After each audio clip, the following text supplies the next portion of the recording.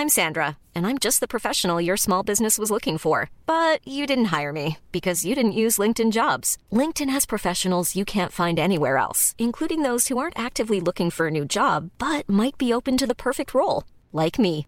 In a given month, over 70% of LinkedIn users don't visit other leading job sites. So if you're not looking on LinkedIn, you'll miss out on great candidates like Sandra. Start hiring professionals like a professional. Post your free job on linkedin.com/people today. Hi, I'm Daniel, founder of Pretty Litter. Cats and cat owners deserve better than any old-fashioned litter. That's why I teamed up with scientists and veterinarians to create Pretty Litter. Its innovative crystal formula has superior odor control and weighs up to 80% less than clay litter. Pretty Litter even monitors health by changing colors to help detect early signs of potential illness. It's the world's smartest kitty litter. Go to prettylitter.com and use code ACAST for 20% off your first order and a free cat toy. Terms and conditions apply. See site for details. Hey there, it's Michelle Norris. I'm host of a podcast called Your Mama's Kitchen. When I travel, I'm usually looking for a way to find a taste of home when I'm not at home. And one of the things I love to do when I am at home is entertain. And Airbnb allows me to do that. When I was in California recently, I rented a house that had a great kitchen. And when we were sitting around the table, we were all thinking, we're in someone else's house. Someone could be in all of our homes as well. If you have a home, but you're not always at home, you have an Airbnb. Your home might be worth more than you think. Find out how much at airbnb.com/host. Hello and welcome to the Gallant Few podcast. A wee bit early this week. I think I hit the button about 12 seconds to go. So my finger just sort of passed over the pad and it started the song. Anyway. My name's David Tomlinson and welcome. With me tonight is Mr. David Pollock. Welcome, David. Thank you, David. Good to be here. Good to be. We've got a brand new signing, a shiny new player to just talk about and get all excited about. Yippee! We love Sam. Sam's the man. Well, I've got my orange shirt on. I had my blue shirt on first of all, and I thought, oh, well, we've got a new signing. I've got to have Orania on today. So this is for Sam.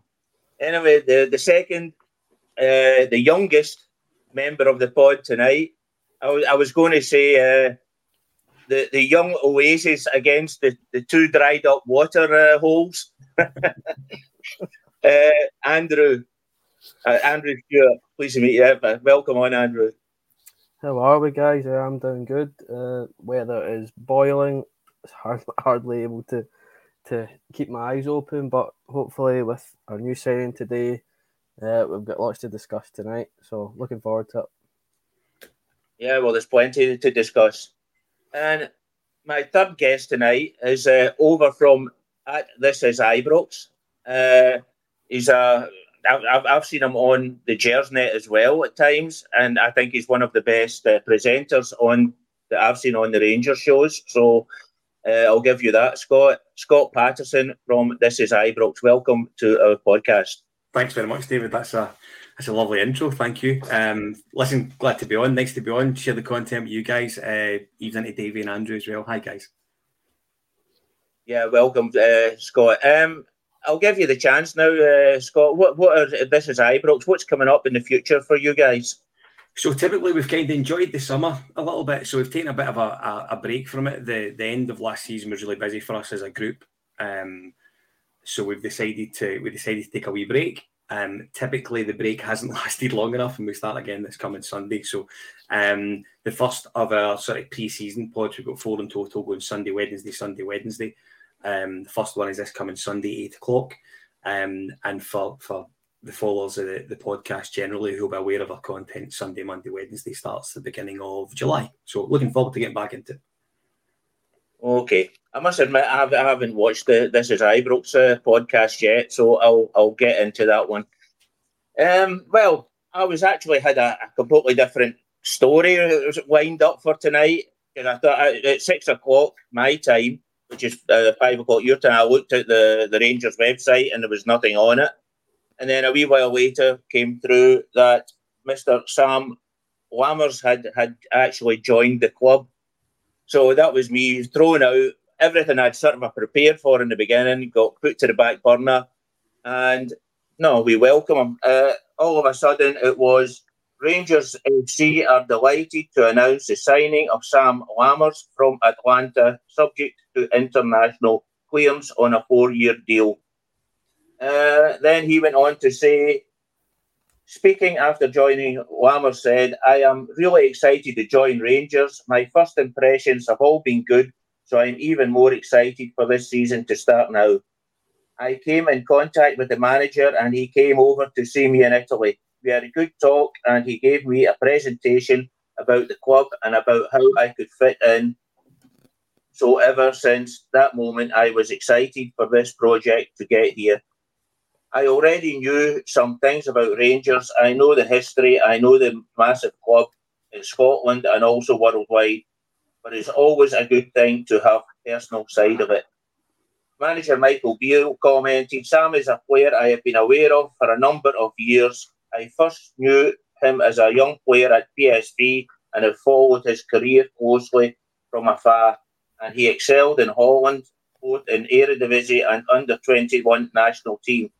Sam will give us great technical and tactical quality, being able to play in a variety of attacking positions as a number 10 or 9. He was the first player I met as part of the planning for the new season, and during our lengthy discussions, it was clear we shared the same ideas of football and on his personal development moving forward. He has a strong alignment to the other players in our squad. Having recently turned 26, he brings a wealth of experience, having already played in the top leagues in Holland, Germany and Italy. We are delighted he is joining us at Rangers, and I am looking forward to working closely with him. On recruitment as a whole so far this post-season, the manager continued, I am delighted with our progress so far in the summer transfer window. We have worked extremely well to recruit Jack Butland, John Sterling, Kieran Dowell and Sam Lammers. We are ahead of schedule in our plans. The coming weeks will see more trading both in and out of the squad as we prepare for the season ahead. We have a key areas of focus and we are close to securing our targets in those positions. So Dave, we've been talking about it the last few days, saying, oh, it's 6 o'clock tonight, 5 o'clock tonight, 5 o'clock. Well, it's here. What do you think? Quite exciting. I mean, because I haven't watched all of the YouTube reels for, the signings, but I did watch his. So, yeah, the only wee kind of bugbear was that he was on the bench with Eintracht Frankfurt on May the 18th in 2022. So, but I'm sure I'm going to have to work hard and forgive him for that. And we can beat it out of him if we have to. No, I'm quite excited. He looks, as Michael Beale has just indicated, Michael Beale doesn't need me to give him any guidance, but he does look quite a technical player. And I think the comment that I latched on to was that he'll align with the players that we've got. So I'm thinking he'll be a good fit for us because he's clearly got some decent technical ability. He's good on the ball. His goal scoring record isn't, pulling up trees or anything, but I'm sure once we get him integrated into our team, he'll make an impact. Here's hoping. Yeah, definitely. Andrew, you obviously were very, very young when he was in Holland, so I take it you don't know much about him in Holland. Have you been reading up on him? You're normally a stats guy. Have you had time to pick anything up? Yeah, well, as I said, even going back to my first pod, I do like to be in the know with the numbers. Yeah, he seems to be trying. Well, we'll be hoping to hope that he recaptures his form he had at Heerenveen once he made the move from PSV after having, I think it was maybe on loan actually from PSV. I think a lot of the Rangers fans will be looking at his more recent seasons and not seeing as much goal scoring as we would maybe like. I think it's important to note that Atalanta are one of the best in Italy. They're certainly seem to be quite one of those up-and-coming teams. We know that Napoli did really well this year in Serie A, but Atalanta, they've had some real talented players the last few years, and their striking department at the moment is quite filled. Duvan Zapata and young Rasmus Højlund, who's one of the best up-and-coming strikers in Europe. It's almost like his namesake namesake at Man City, Haaland. He seems to be one of those big, tall, kind of lanky, fast strikers. And Atalanta will be. I've had players that he'll be in there as their kind of project player. So I'm happy that we've tried to snap him away there. Hopefully, commit him to a good few years here. Try and hope that he captures his best form. He certainly seems to be happy to join the club, and everything I've said about every other signing we've made. Michael's not put a foot wrong for me, so I've got all the trust in him, and I'm just looking forward to see him. Scott, we seem to be picking up at the moment. We picked up Cantwell, who was sort of a down in his luck at Norwich. And that seems to be the same with Lammers. Is this a sort of a thing with Beale that we're picking up players that had real talent and we're going to sort of try and bring them back up to fill them with confidence? Potentially. I mean, I think Beale, the Cantwell one's a good case in point. I think if Todd Cantwell has a really good season next season, we'll begin to there'll be interest in him. And I think that's just the natural way of it. It's then down to the club to maybe discuss what Todd Cantwell sees his future. And as far as Lammers is concerned, I think he's one of these guys, or strikes me as one of these guys rather, that needs a bit of a kickstart. Andrew and Davey are both absolutely right. I think Andrew's referred to his period at Heerenveen when I think it was just a goal every other game in Eredivisie, which is quite decent, you know what I mean? To go to Atalanta and maybe have a pretty poor time in Italy, I just don't think Rangers are going to be signing guys that are scoring great, or having rather great goal scoring records for Italy. They're not coming to Scotland to play. That's just the way of it. I think we need to appreciate that and understand that. However, if this guy does come in and hits the ground running in the manner that Cantwell and Raskin have done, I don't think we'll have much to complain about. A couple of things that jumped out from me today. He was the first person that Michael Beale spoke to. Beale clearly fancied him from the off when he maybe got an inclination that he was available. He wanted him. He was the guy he was in Italy to see, you would suspect. I think from Lammers himself, though, and I think this is quite an important thing, and it's important we don't drop by it.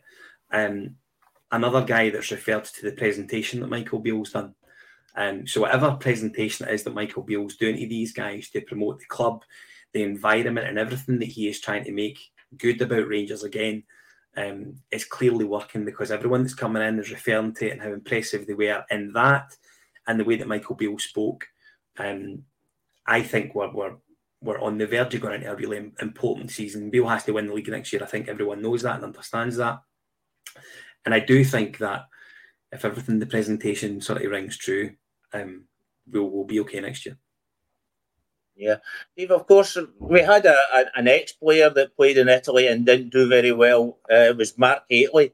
Do you remember that time that Mark Hateley came over, went to Monaco first? Didn't do too bad with Monaco, but in Italy he was just lost as well. Is that to me? Sorry, David. Yeah. Oh, sorry, David. I thought I said David. Sorry. All right, sorry, Dave. Yeah, Mark Hateley. I mean, Mark Hateley, when he arrived at Ibrox, I don't think he was fit when he arrived, because he seemed to take some time to adjust. But once he got into his stride, then Mark was him and Super Ali were unstoppable. I mean, Mark Hateley was an absolute brilliant centre forward. He was one of my favourites. It was strength, power. It was a human battering ram type player. Because probably purpose built for the Scottish football, to be honest. But he not a little technical ability as well. He was. I remember some of the goals he, particularly one game against that mob at Hampden when they were. They were playing their home games there, and he just ran away from them from the halfway line, touched it to the side, and absolutely leathered it. So if we get something approaching Mark Hateley from Sam Lammers, then I'll be absolutely delighted. But I think, as Scott says, there seems to be a strategy here which Michael Beale is working to in terms of the players that he's going after. There's, it's square pegs for square holes. This is all integrated. The players that he's had a look at and what he wants to do. So it just seems that there's a bit of focus, that he needs lots of pieces of the jigsaw. That we get that synergy from the players that he's going to sign. So yes, I think Andrew alluded to it as well. Michael Beale seems to be, working to a plan, which is always good to hear. Because if it's not the kind of make it up as you go along, that someone becomes available. They have a good game against us, and you think, right, well, we'll take him. That sort of signing strategy. There seems to be a wee bit more grey matter has been employed in who we're going after. So that's always good to see. Point to note as well, David, is worth. I mean, you look at the guys that we're currently being linked with, and indeed the guys that he's brought in so far. They're all north of 6 foot. So he's clearly seen since he came in that there's battles in and around important areas of the pitch that we just haven't won with the existing squad. Yeah. And he obviously feels that bringing in guys that are maybe 6 foot and above is going to give us better opportunity in either end of the pitch. And I think it's important. Listen, if Michael Beale, and I think Andrew alluded to it, if Michael Beale is seeing areas of improvement in the signings that he's bringing in, then the support will surely back that. I think he's done everything really quite well so far. I've really no complaints. Yeah, Andrew, do you see the players that have come in so far and the players that have been mentioned? There's only really been one winger amongst them. Are you worried that we're sort of a running short in wingers, the way the players that have come in? Well, the thing that we're doing this year that we really seem to do is we're actually doing the business early. We're thinking there's stacks of time before the league starts, and then we get Europe to start, and I know the guys will be back before the end of the month. But in the grand scheme of things, we have time. I'm hoping that we are trying to keep somebody a nice name under a. Keeping it quiet in the Ibrox, if we've spoke to somebody already, or if we have a kind of short list of guys we're looking at, it'd be nice. I know I did used to always say that we're going to miss Ryan Kent when he's gone, but then the last few games of the season made me kind of doubt those words. I think it'll be something that we're going to see. I just don't know when, to be honest. But if we're going off of what we've seen so far, I think we're going to find somebody maybe similar to the kind of Cantwell and Lammers kind of has been there in terms of reputation of being a good kind of up-and-comer player. Maybe a step back would be the perfect thing for them, and Ibrox being that step back. Need to wait and see. I know there's been a few kind of silly season names thrown about. I joked about Hazard last week on the pod because he's over 30 and injury prone. I don't by any stretch of the imagination, don't think it'll be him. But I think it would be interesting to see, because that's some of the people saying in the comments, how are we going to play next season? Are we going to be winger orientated? Are we going to be more narrow and have the kind of fullback or the wing backs going up the park? It's kind of just need to wait and see what Michael and the team are doing. I've got all my faith is in him. Anything he could, honestly, he could boost my ticket price up and I'd still love him.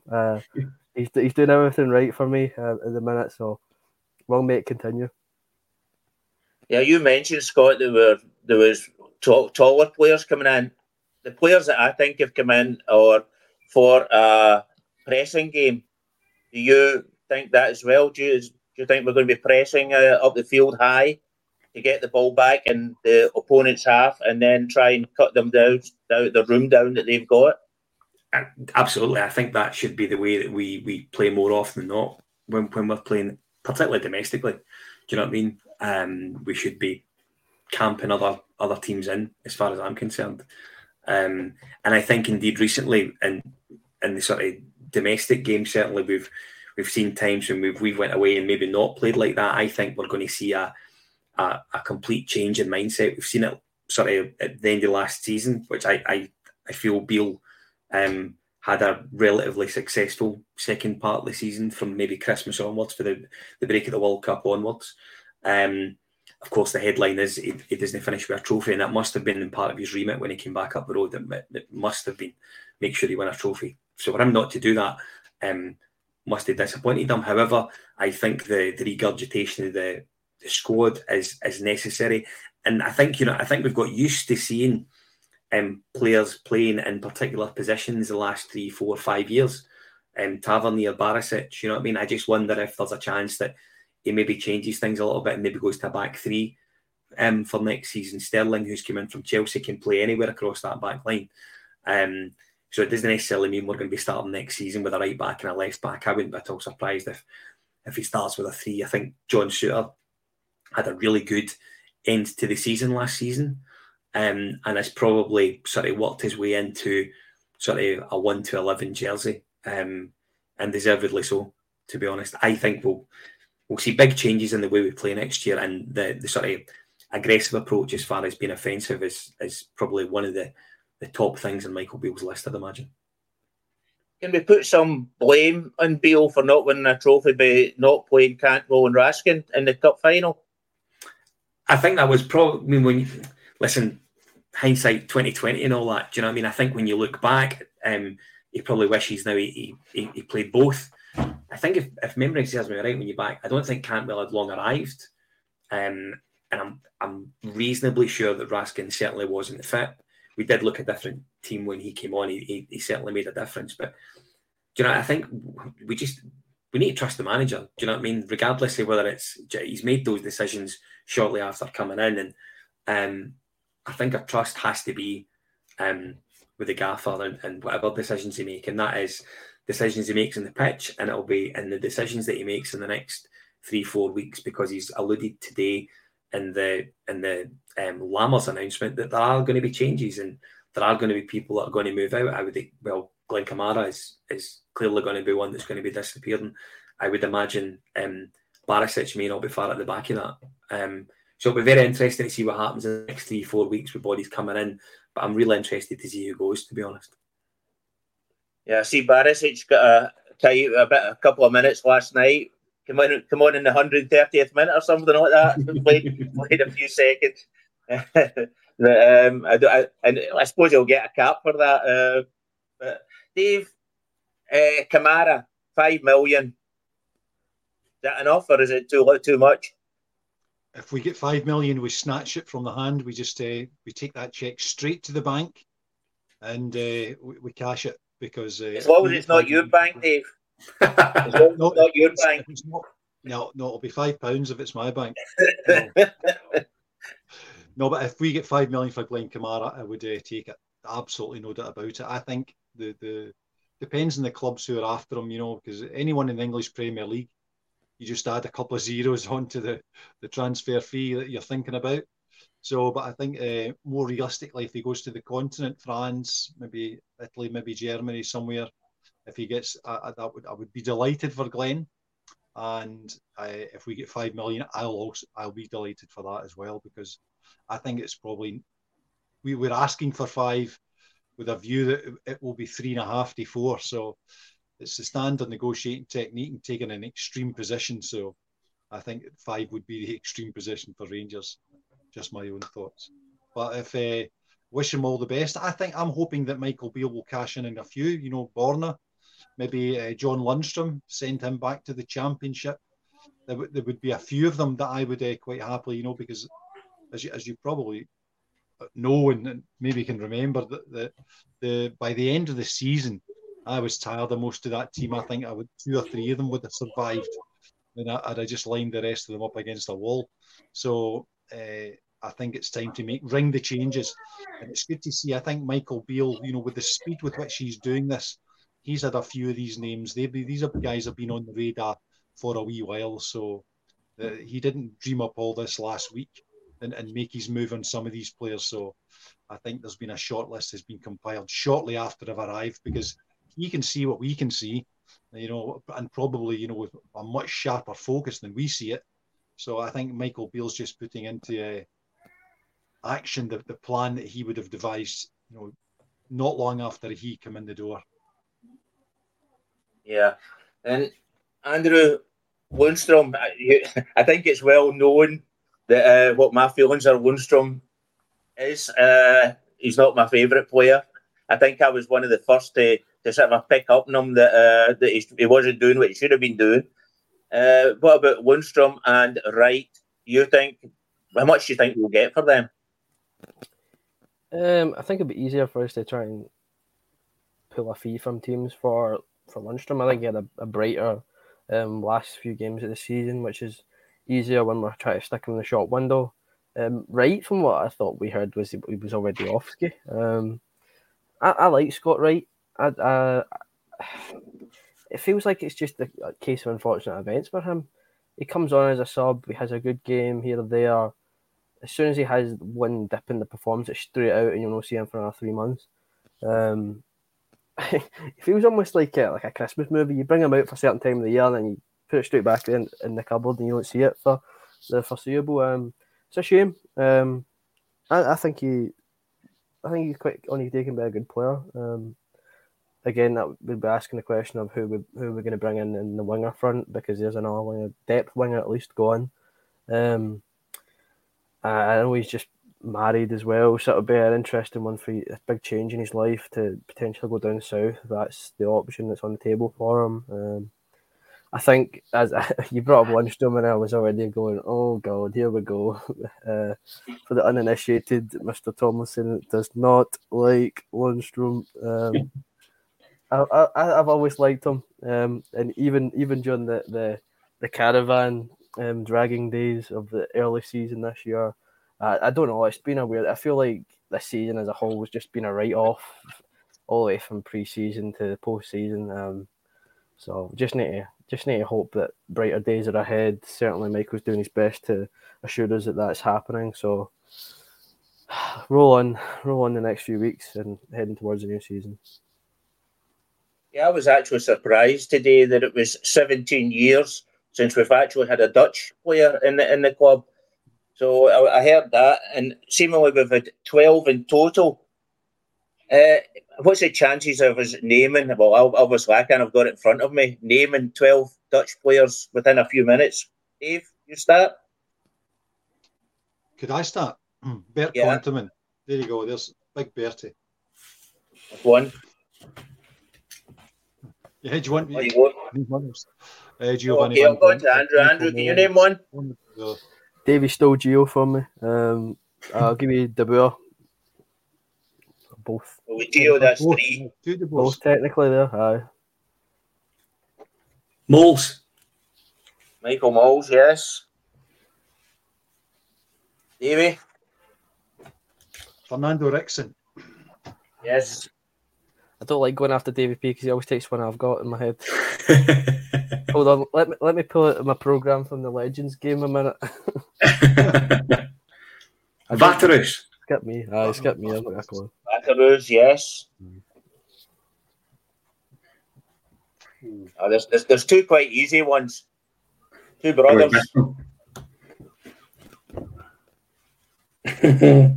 Brothers, Ronald De Boer and Frank De Boer. I mean, there you go. There's another two. So we've got that. Condon Moles. Yeah, there's an easy one. Left back. Oh, Arthur Newman. Yes. A goalkeeper. Theo Snelders. There you go. Good shout. Now we're going on to the sort of older ones. I'll say miss of the century. Peter Van Vossen. Oh. Funny how he's remembered for that. Poor guy. And the last one is left winger. Ready to pop the question? The jewelers at BlueNile.com have got sparkle down to a science with beautiful lab-grown diamonds worthy of your most brilliant moments. Their lab-grown diamonds are independently graded and guaranteed identical to natural diamonds, and they're ready to ship to your door. Go to BlueNile.com and use promo code LISTEN to get $50 off your purchase of $500 or more. That's code LISTEN at BlueNile.com for $50 off. BlueNile.com, code LISTEN. Burrow is a furniture company known for timeless design and thoughtful construction, and free shipping, and that extends to their outdoor collection. Their outdoor furniture is built to withstand the elements, featuring rust-proof stainless steel hardware, weather-ready teak, and quick-dry foam cushions. For Memorial Day, get 15% off your Burrow purchase at burrow.com/ACAST and up to 25% off outdoor. That's up to 25% off outdoor furniture at burrow.com/ACAST.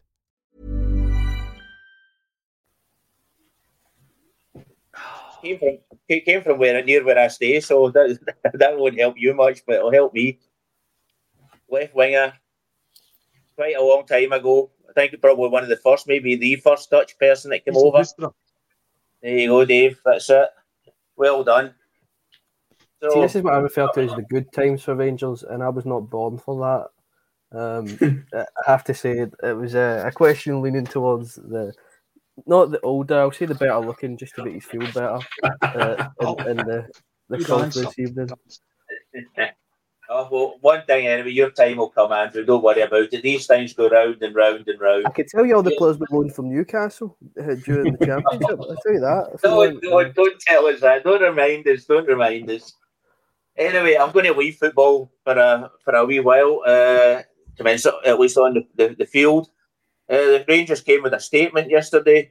Rangers Football Club is today delighted to share our new supporter engagement strategy. The comprehensive engagement strategy reflects the club's commitment to strengthening the relationship between Rangers and our loyal supporters in the UK and worldwide. Based on industry-leading guidance, the strategy outlines the club's vision and objectives to enhance our fan engagement across various channels and platforms. Rangers is proud to be the first club in Scotland to publish a comprehensive supporters engagement strategy and believe the strategy will benefit both club and the fans in creating a more positive and enjoyable fan experience for everyone. As part of the commitment, new CEO James Bygrove has been nominated as the board-level official accountable for fan engagement activities, while a fan advisory board and engagement working groups will be created alongside supporter collaboration sessions to allow more supporters to engage with the club. In addition to this, Rangers' newly expanded fan engagement department will report directly to the CEO and board to reinforce this commitment to our supporters.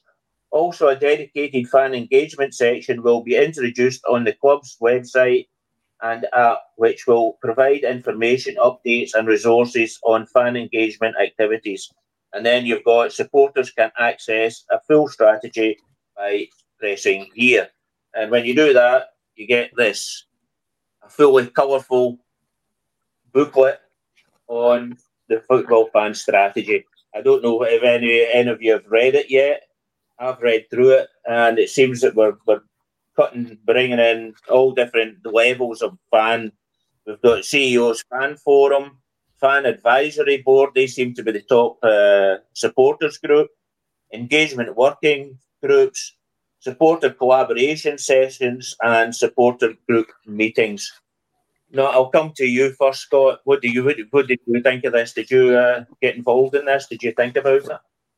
Do you know, I think the one thing that is glaringly obvious is that James Bisgrove has obviously seen that there has to be change as far as the communication to the support is concerned. That's really important. I think sort of forum at Edmiston House next week is really important. I think it gives, if you're lucky enough to get along to that, make sure you go along and use your opportunity to ask a sensible question should the opportunity arise.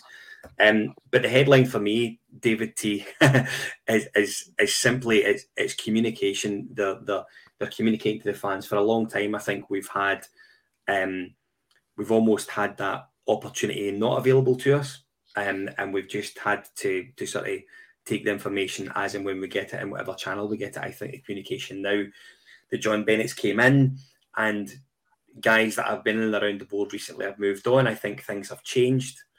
I think it remains to be seen whether things are changing for the better. I think the fullness of time will determine that. But from everything that I've seen so far, indeed, in that booklet, there's a lot of good reading in it. There's a lot of reading in it in the first instance, but I think there's a lot of things that are relevant for supporters. And if you do get the chance to sort of look through it, the bits about the fans advisory board, I think is particularly interesting. Could open up a lot of avenues for a lot of sensible minded fans. If guys that have got maybe really, really strong opinions that are sort of worth hearing, then that's where you do it. That's exactly the forum that you're looking for to make sure your opinion's heard. I think it's a really good, positive next step for this board, and it's something that the support should absolutely embrace. Yeah, this sounds like Scott's talking about you, Mr. Pollock, so I'll give you the next say on the matter. Well, I think it should be a two-way process, though. I mean, I don't think, I'm hoping that it doesn't become a whinge fest where, we just turn up and unload a whole load of complaints about the club. I'm hoping that it's going to be something more positive where we can see how can the fans better engage with Rangers and how can Rangers better engage with the fans. And I'm going to start with one which drives me cuckoo, is that I'm hoping that we will get the fans to engage with the team for 90 minutes, because the spectacle of our stadium emptying in the last 20 minutes of the game and sometimes having a third of the crowd by the time the referee blows the final whistle, even when it's, the game is quite close. There was one game, and I've got pictures on my phone, should it ever work again, that I could send you about the Dundee United game when we're 2-1 ahead, and then at the end of the stadium, I actually took a picture of the Copeland because I'm in the club deck, and then the Govan stand, and it has to be a third full, both of these stands, and I'm thinking, because I think the Rangers fans have to take a wee bit of responsibility here and say, do you know what, we have to back the team. We have to back the team. We have to back them for 90 minutes. Sure, there's going to be occasions where, people will leave the stadium. And I think Pep Guardiola eventually, called out the Man City fans on this. When they walk away and start piling out the stadium, Christ knows what the supporters think. So I think this should be, seen as an opportunity for the club, maybe to bring the fans on board and emphasise why they are so important. Because I've long held the opinion that the people in the crowd and can't influence the game, and until we went in the Europa League run last season, when we went to the home games at Ibrox, when the atmosphere was absolutely, particularly the game against Leipzig, because this kind of sealed it for me, when the whole support that night were so involved in that game, everything, every moment on the pitch, every free kick, throw in, corner kick, everyone was as one. We were all in this together. And I'm hoping that we can create that atmosphere at Ibrox a bit more often than European semi-finals, because that night persuaded me that the support do make a difference.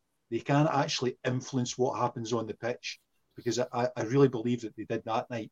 So if they did that night, they can do it in other nights and other games. So I'm hoping that becomes part of the learning process that clearly we need to go through for the board to hear that we want safe standing and and issues like that, which Stuart Robertson was quite happy to kick into the long grass. See you in 3 years when I kick it back into the long grass. So and John Bennett, I would say, and James Bisgrove actually seem to be quite turned on here. I'm actually quite excited with the backing, with the emergence of this. When it's not all going to be sweetness and light. This isn't going to be, let's hold hands around the campfire all of the time. There's going to have to be a frank exchange of views from time to time. But certainly with the backing that Michael Beale seems to be getting, and their ability to, which I think would be, unless they just pay it lip service, there's going to be some thorny elements to this two-way dialogue, which we have to overcome. But I think we'll all be better for it. So no, I'm going to Ibrox next week. I managed to get, was lucky in the ballot to go meet James next. So I'll be making my thoughts known to him if I'm given the opportunity. So, but I might have to fight someone to get them to the microphone. But I'm willing to fight my corner. Andrew, I'm quite interested to find out a 21-year-old's opinion on this. I think one important thing for your age group will be safe standing and the singing group in the middle behind the goals. I think that would be a couple of things that would interest you in your age group. First of all, I'd like to state that all proceeds from tonight's podcast go to David T for his printer ink after printing out that massive massive email from the club. Yeah, I can see as part of the young audience in the right way, safe standing can be done brilliantly. In the wrong way, you can make an arse of it. Am I happy we're moving the Union Bears behind the goal? I suppose it probably will help the atmosphere. But on the other side, we're going to see another incident with glass bottles in the goal mouth. As long as we're doing it sensibly is the main thing. I can sit here and tell you, I don't chuck bottles, I don't chuck coins, I don't chuck lighters, but some sod in the ground does. It's obvious. We've seen it happen. I know it's the small minority, but are we giving that small minority a bigger platform to do the same? That's what I'm concerned about. We're doing all these good things and trying to promote a club name, but an incident like that can derail us all the way back to the start again. We're making ground with this fan engagement platform, but if the fans make an arse of it, these small fans make an arse of it, and headlines about goalies being injured from coins or glass bottles, then it's not good. And people will tell you they do the same. We are not the only ones, but these are the same people that will tell you we are Rangers. We should be doing better than this. We are bigger than this. That's not what Rangers are. So I just think it's, for some people, it'll be opening a can of worms. I just think if we can be sensible, then, and if we could all just get along, for God's sake, if we could just do it sensibly, then I think we'll be fine. I think it's a great platform. I think Mr. Bisgrove seems Andrew, to have I don't think we do ourselves any favours by ignoring some of these issues, because I think that, the Rangers fans have to take some responsibility here in terms of, the songbook. First of all, is another thorny wee subject. The behaviour, so if they're going to throw things on the pitch to the detriment of the club, then the club should, and the Rangers support should hammer that sort of behaviour, because it's self-policing. A wee bit self-discipline is as important as anything here. And, the stay for the 90 minutes. So there's a few issues here which, I think they're going to have to be told some hard truths about, if you're going to be a Rangers fan and be a proper Rangers fan and come along, support the team. We're all on the same team. We're all on the one side. Let's behave that way. I think the Leipzig game should be the yardstick. We should never use that lot over there as a standard we should aspire to. We should be. I would just ignore all of that stuff. So I think it's a glorious opportunity. I hope we don't just look at it as a box ticking exercise and we go through the motions. There has to be some stuff of substance comes from this. Well, I tell you, it's not just a Rangers problem. It's also in Holland they have had a problem with it as well. And at the end of the season, there they started actually and they're talking about beer, these plastic beer cups that they were throwing on. The referee takes the players off the field for 12 minutes. Then they come back on, and if there's new stuff thrown, the game's just cancelled. That's it. It's postponed.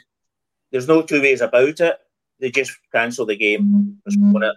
And then the way the Dutch do it, then it's funny system over there. If a game's postponed in Scotland, then they play the full game again. But even if there's only 5 minutes to go, they will only play 5 minutes.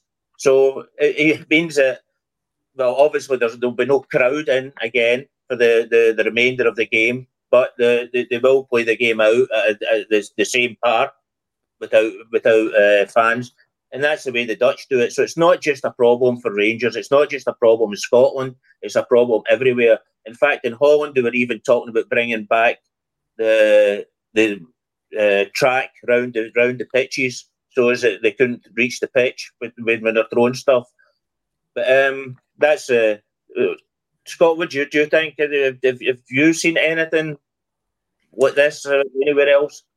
I've not. Is the easy answer? Do you know what I mean? The guys are obviously referring to self-policing within the support, which I do agree with to a certain extent. But personally, no, I've not seen anything that certainly of what you're discussing there, David Tomlinson. That's listen. I go back to what I say, and I agree with David and Andrew. It's an opportunity for the club to move into the sort of current football and environment where engagement and communication is better.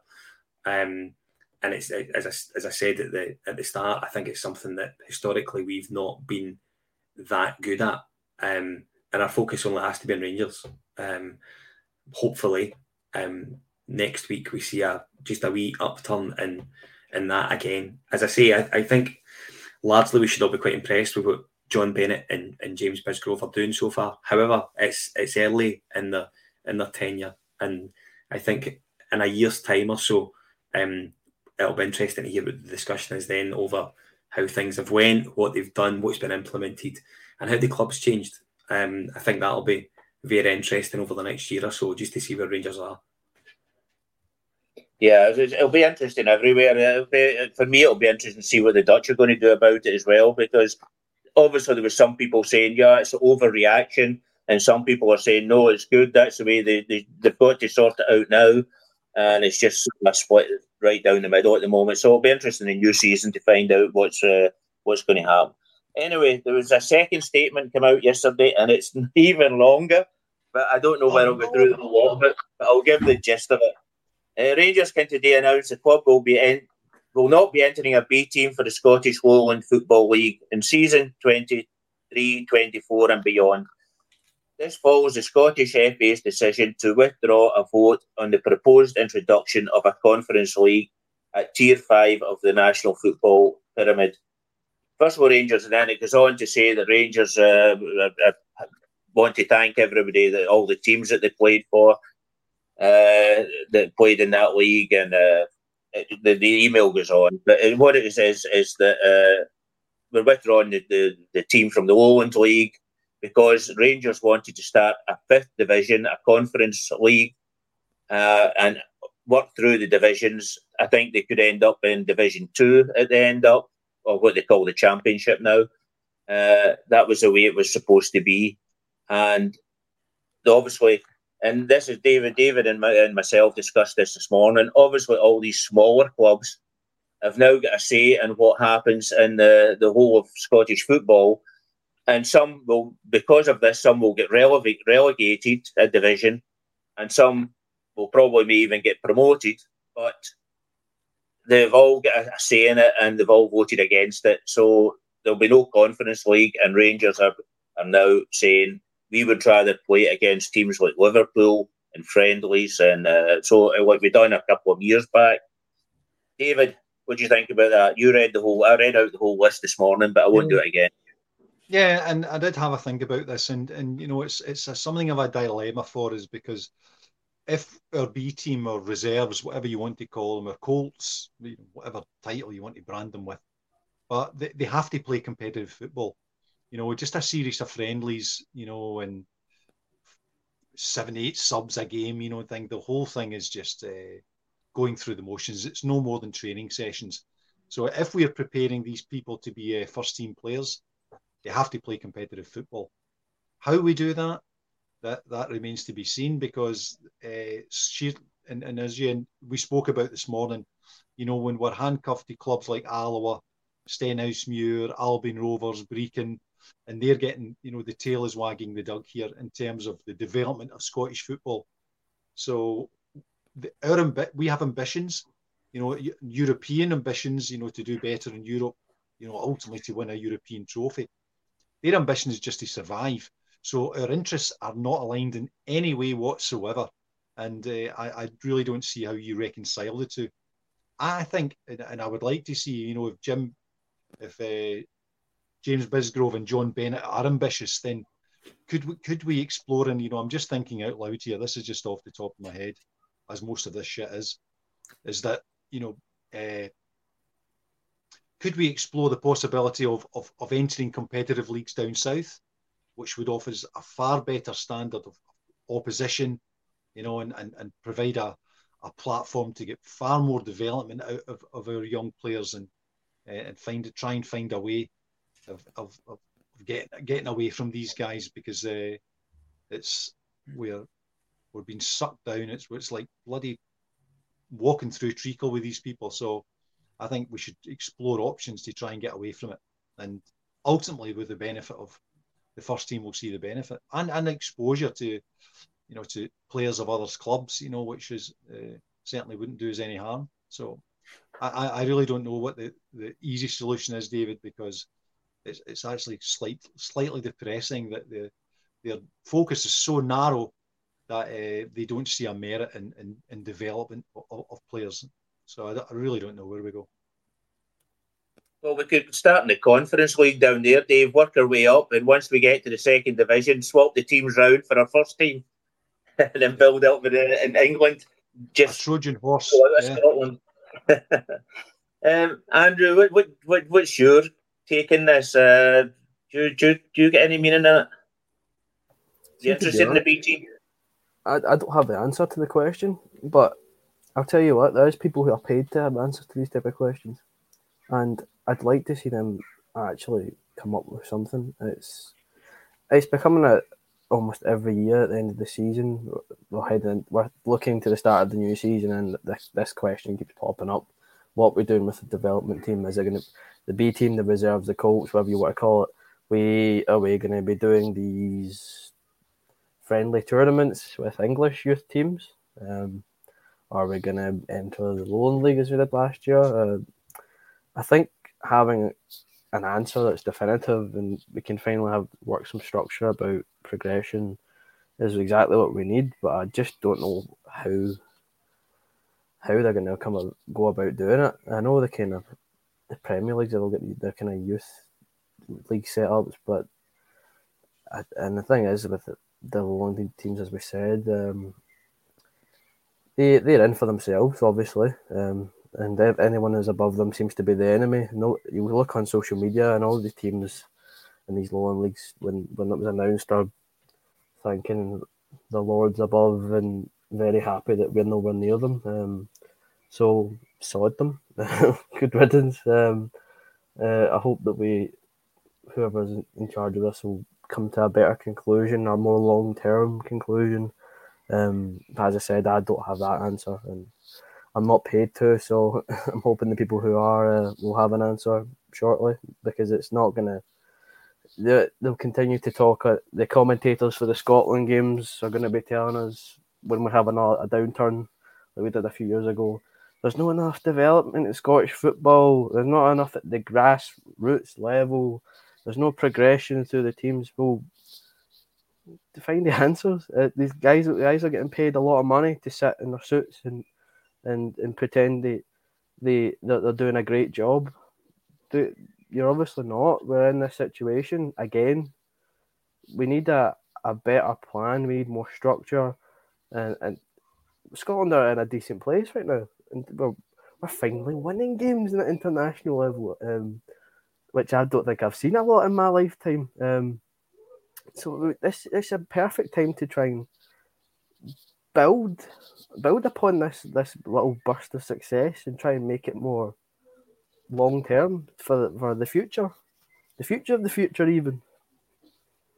Yeah, Scott, the top 5 countries really, and I'll include Holland in that as well. They've all got teams, their B teams in professional leagues. In Holland, the way it works is they can work through the second division, but they can't get promoted to the Premier League. Surely it's ridiculous that Scotland don't have a professional setup for youth teams. Yeah, listen, I certainly think so. I think that was do you know what I would say is that I think Scottish football just continues to tighten that noose a little bit with every decision that goes on. And the real opportunity to come into the modern day sort of side of things as far as football's concerned, and I've passed up on it, which is really disappointing. From a Rangers perspective, listen, I wonder what it means for guys like Alex Lowry, Devine, Leon King, and where they're going to get their competitive games. Guys like Robbie Fraser, who's just signed a contract extension for what he will probably now wonder. It's a tough one, and I think, as Andrew says, I don't think there's any real correct answers to it, to be perfectly right. I would love to have seen sort of a B team set up and a B team league set up with all the sort of top teams with B teams in there. I think it's a good opportunity for them. One thing I would say, Scottish football will always have a problem for as long as you've got guys that are maybe mid-table Division 1 officials looking after the game. Mike Mulroney, you had guys in at the top of the tree, Queen of the South, who are making decisions for the full game. And I think for as long as that's the case, that's a problem for the game up here. I think we need better governance. We need better people looking at it from top to bottom. And that's always going to be difficult because you're never going to get someone who isn't Rangers minded or Celtic minded, and we get that. However, if someone's going to come in and do it for the good of the game, it has to be considered. And I just think do you know what I mean? The setup now needs badly revised, and it was an opportunity for Scottish football to really do something, put themselves on the map a bit, and they've not done it. They failed as far as I'm concerned. It's a shame, and I feel sorry for the young guys. Do you know what I mean? The good thing about it is, I would argue, is that I see PSV have apparently announced today that they've invited Rangers across for a tournament there, which will be quite exciting. And I think Manchester United are sending a youth team over, and there's a couple of other big hitters that are going. That's good for these boys, and it's best to be best. So it's an opportunity to go and pit your wits against these teams. In addition to that, I don't think you can sort of rule out the contacts that Michael Beale has and Neil Banfield also have. You would hope that these guys can maybe work an opportunity for these young guys to go and play against guys their own age in a more competitive environment than, with all due respect, maybe travelling to Spartans for a game. And again, I think it's something that, from a Rangers perspective, and that's all we should be considered, that the rest can do as they please because they've had their opportunity again and knocked it back. So now it has to be about Rangers' development of their youth team. Yeah, that's for sure. And you just mentioned Manchester United there. I'm going to go on a wee rant there. I just read on the computer before I come on here that the Arabian people have taken over at Manchester United, and they're going to be making a transfer budget of £450 million. That all? Where is fair play in this, Dave? Where is if they double it, they can have Raskin. If they double it, they can have Raskin. 450 is a wee bit short. Double it. Then you can talk about Nico. Where's fair play in this, Dave? What does it? I mean, we were talking about 15 million last year, and they were saying, "Oh, but we'll go over the fair play limit." What is this fair play limit? Yeah, and Rangers to get access to sources of income, which would even attend to that would be nice. But at the moment we're handcuffed to people who have a bowling club mentality in terms of the governance of Scottish football, and Christ knows how we get away from the Rangers. Have made their case, and Stuart Robertson was making complaints about the governance, and all it came back was just a whole load of that's big bad Rangers. They heal thyself. I just don't see how we actually get away from this, because it's seen as Rangers trying to dominate things, and I doubt how our club can grow, the income, and brings a better standard of player to the team, do more, do better in Europe routinely, then which is ultimately where we want to be. How we achieve that from the position we're in at the moment, it's going to be some task. Without the Arabs turning up, with the pots full of money, I really see the gap just widening. So I hope we will enjoy our Europa League run last season, because you would think, if you were a betting man, the prospects of doing that, routinely is pretty remote, just from the resources. Just look at the transfer budgets that we're dealing with at the moment. How many players could you sign from the English Premier League, for £2.5, £3, £4 million? Yeah. It's just you could hardly get a ball boy for £3 million. So that's pretty much the level that we're at, I'm afraid. It's all slightly different. Yeah, that just sickened me. 450 million for a transfer budget. I'm going to go to Scott even first of all. Scott, I think you would have read about the Dave King with the Easdales yesterday, and one of the things that came about it was an American investor. Now, we've been sort of hearing stories in the grapevine about American investors. Have you been hearing any of this? This is Ibrox. Have you been hearing about American investor? No. I mean, the easy answer is no. I think there's whispers back and forward, but nothing, I think, of any substance whatsoever. I think we can all we can all sort of breathe a huge sigh of relief when Dave King came out and sort of poo-hooed the Easdale story, to be perfectly frank. When I saw that, I did panic a little bit, to be perfectly honest. And, you know, Dave King, we've all got our reasons for thanking Dave King for a variety of different sort of situations. However, every so often he'll just pop up with a story to almost just get himself back into the limelight. As far as I'm concerned, I think this is a complete non-story. I don't think anything's going to happen. I don't think there is an American investor. I think the woman, I think it was Miss Fox, who was sort of around a wee while ago, I think she sort of went back to the States with no interest. I don't think it'll come to anything at all. I think we'll rely on the investors that I'm sure John Bennett and James Bisgrove have up their sleeve. I'm sure they're there in some way, shape or form. But no, I don't think the story that broke this week has a great deal of substance. I would certainly hope not. No, definitely not. I mean, I just couldn't see King working with the Easdales. When I read that first time, I thought, no, this can't be true. This can't be true. But thankfully, he came out and he rubbished it later on. Andrew, I'll get it back to the football. John Souttar being fit for Scotland. What do you think of that? Well, John has been brilliant since he's kind of came back from that season-long injury. If we can keep him at that level of form and keep him fit, which is always going to be the key thing, then we've got an absolute star in our hands. A real solid centre back.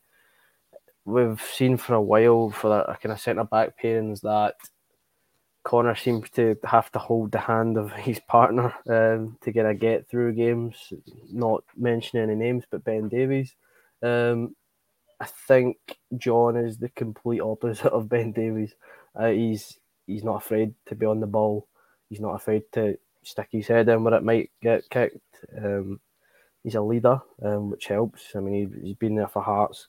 One of the stories I think I always remember hearing when he signed for Rangers was the reason he would get injured so much at Hearts was anytime he was at least 70% fit, they were getting him straight back into games because of how important he was for their team.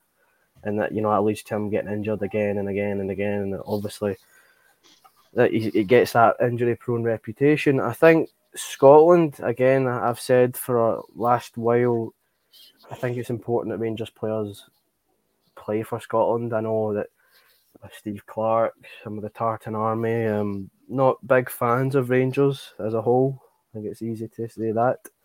And the players from Rangers that play for the international team don't get the right amount of support. But I think for young players at Rangers, it's massive for them that they can see players doing what they want, they could be doing in a few years' time, having that pathway to, you know, he's in the first team and he's getting picked for the national team. That'd be great for my career.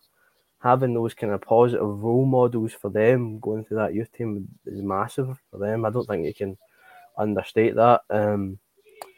I think obviously with the way that UEFA and the rules for European football is, you need to have those homegrown players. So I think especially it goes back to the whole youth thing of we need to have Rangers players getting in a position where they can represent the national team at least, because that's just going to be better for Rangers as a whole. Yeah, I don't know. I'm sort of I can understand players want to play for Scotland. I mean, I think if I was a Rangers player, I'd still want to play for Scotland. I know a lot of younger guys don't support Scotland, but I've always, I think our older generation, don't know about you, Dave, were you ever a Scotland supporter? Are you still? Yeah, I was at the World Cup in Italia 90, went to the games over there, two in Genoa and one at Stadio delle Alpi in Turin for Scotland versus Brazil. So yeah, there was a time when we would routinely, myself and guys I go to Ibrox with now, would take in Scotland games, but the whole thing's become a bit toxic, you know, with the Tartan Army and the treatment of Rangers players. So I've just several years ago, you know, one of them accused me and says, "You're nothing but a Hanoverian," and I said, do you know what? You're right. I wouldn't be back, and I've never gone back. So no, which is a crying shame, to be honest, because national team football should be a time when we can set aside all that nonsense. But there are too many want to perpetuate that. So I certainly don't miss it, because I've been to lots of Scotland games, but not in the last 10, 15 years. I fell out of that. Yeah. No, that's 4 players in. And Cifuentes and Dessers is probably going to be possibly coming in this week. But there was I'm going to be really make Shona McLean's day here, because she was on about him at the weekend. Rangers have a route to signing striker Josh Maja in the summer. He's a Bordeaux centre forward. And what actually happened was that Bordeaux were playing a team called I've lost that again, Rousses or something like that. I can't find it so quickly. But they were playing a team, and it was 1-0. They were getting beat, and somebody came on and attacked. One of the supporters came on and attacked one of the players, and the game was cancelled. The game was postponed, and what happened was that Bordeaux lost the points. Because they lost the points, they were relegated. Now they put in an appeal, and now the appeal has been taken back. It's been thrown out. So Bordeaux are now relegated, and Maja had in his contract that if he was relegated to the second, or they stayed in the second division, that he would be a free agent. Otherwise, there was a year that he could have added on to his contract. So he's now a free agent. And he was mentioned as a Rangers player, that Rangers were after him in the beginning. He's a striker. Now, I watched his video films as well, and I thought he was really, really good. I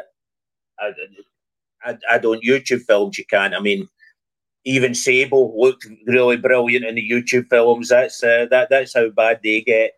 But he looked really, really good. And as a player, I think another centre forward, we would be quite happy in getting one. Do you know anything about Scott? Do you know anything about this guy?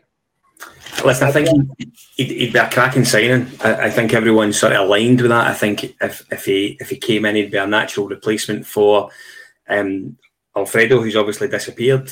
I think he'd be a really good figurehead as a number 9, if you like.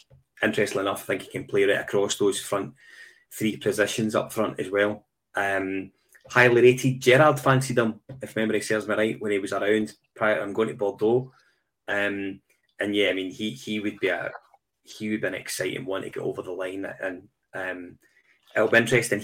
I firmly expect will be one that will be mentioned over the next couple of weeks. And if he's one that they can get over the line, it'd be another. Listen, the summer so far has been impressive for Michael Beale. I don't care what anyone says. If you can get guys like Josh Maja in, without really spending too much money so far as well, remember, I think it would be really impressive. Yeah, definitely. Andrew, one more name I'm going to throw at you. You're quite well up in other teams.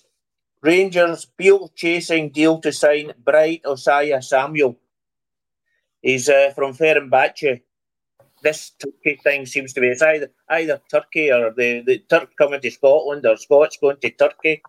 Have you heard anything about him? Do you know anything about him? That's another name we've been throwing about with for a while. Before he made the move to Turkey, was he not QPR before? Yeah, he made the move to Turkey. It seemed to be quite a nice amount of money that they signed him from QPR for, if I remember correctly. I think we get priced out of that one. He seems to be a decent player. It's something I'd look at, as long as I said, there's a lot of the signings that we're linked with, especially the non-free agent guys.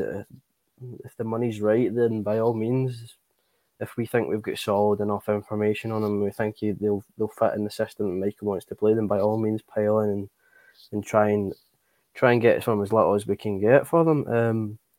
Going back to Maja, he sounds great.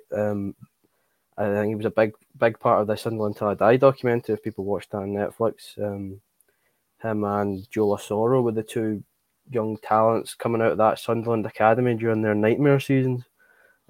His agent sounds like a bit of a piece of work, to be honest, but whose agent in football isn't these days? So just need to wait and see. All good news. All news that I'm seeing is good news so far. I've not seen anything I've not been happy with. So again, as I said, long may it continue. I'm all for this this pre-season, silly season, as they say, for the big money moves. Well, this guy seemingly was a right winger with Queen's Park, and Fenerbahce put him back to right back. From what I've heard, he's really fast. I hope he's not fast like Matondo, that his feet doesn't know what his head's doing, or his head doesn't know what his feet's doing. A fast player that knows what he's doing is, that's what we're saying about Lammers as well. He's not fast. As a number 10, 9 or 10, you don't really need to be that fast. You've got to be fast of thought and not fast in running so much. So anyway, I'm conscious of the time, guys, and I've got one subject that I'm going to finish off with, and that is not really to do with Rangers anymore, but Steven Gerrard to Al Ettifaq as manager in Saudi Arabia. Davey, what's your opinion on this? Don't mention the Camels. Whatever you do, don't mention the Camels, right? It's hard to see where Stevie G's going with this one, because, I moved to Saudi Arabia, just a huge big payday, and I don't know what they're aspiring to. I mean, I've never heard of the club that he's off to see. He's probably never heard of the club that he's off to manage. So for £20 million a year, who wouldn't do it? You're off, aren't you? You're packing your bag. I'll take a couple of years of this. They'll have to see me for my 4-year, pay me for my 4-year contract, and all of a sudden, you've got another couple of houses in Dubai. So, yeah, who wouldn't? But I just can't see it. From his managerial career, is there a long term in this? Is Stevie just already checked out, or is he just seen this as a couple of years in the desert, accumulate some money, and then he can pick another job somewhere in England? I really don't know what the strategy is here. I can't even guess. Sorry, it just seems daft. Well, for £20 million, if you can stick it out 3 years, then you're made. And if you can get a job, and I mean, there are managers that have went to Saudi Arabia and came back and got jobs and pretty good jobs in Britain. So, I mean, it's not as if it's impossible. But I just wonder, would his first pick be 11 camels, or would he need to put the team a lot of sand between Dubai and Saudi Arabia to get through? Anyway, thanks for coming on. I'll go round you all. Dave, thanks for coming on. And anything you want to go off your chest at the end of? No, I'm saving it all for James Bisgrove. Thanks for being here, guys. It was good to chat. And well done, Michael Beale. And it's very encouraging what's happened so far. More of the same. Okay, Andrew, and you want to go off your chest? Thanks for having me on again tonight. I'm happy with whatever Stevie wants to do in his life. He's gave me 55, which for me is the biggest thing that's happened football related in my life, off the back of the horrors that I had to watch growing up. So whatever he wants to do, go with my good blessing. Thanks all the listeners again tonight, and remember, chip in for Davey T's printer ink. It's we need it, because he's working hard. Look, you can see that's not cheap. Okay, let's just remember that. No, well, I'm afraid I don't earn much doing the podcast, so it would need to be charitable. Scott, thanks for coming on. Really great it's having you on. I'll let you get anything you want off your chest, and let us know again what you're going to be doing at This Is Ibrox in the next few days. So, no, listen, nothing to get off my chest. I mean, Davey P, what I would say on your visit to the forum next week, genuinely, if you get the chance to to ask something, make it a good one. It might be your only chance to ask a member of the Rangers board something really pertinent. So best of luck with that. I hope it goes all the way that you would like to go. I've enjoyed being on, guys. Thanks very much. I've enjoyed your time. As far as us are concerned, This Is Ibrox returns this coming Sunday night from 8 o'clock, and it's the first of 4 pre-season shows before our usual content on every Sunday, Monday and Wednesday starts from the beginning of July, if memory serves me right. Look forward to next season for a variety of different reasons, which will become clear on the channel as the weeks progress. So, lots to look forward to. Hopefully on the pitch we're going to have a lot more to celebrate. As I said earlier on, I'm reasonably hopeful for a promising season under Michael Beale. I certainly hope we get it. David, thanks for having me on. I really appreciate it. Thank you. Yeah, thanks for coming on. Enjoyed having you. And thanks for everybody for listening. Colin will be here tomorrow doing the daily news. He's very early in doing it. He's an early bird. Us old ones don't get out of bed till later on in the day, so it's always later with us. And we'll be back on Sunday with the live pod. So that's what things coming your way. I'll say thanks very much. We are the people, and good night.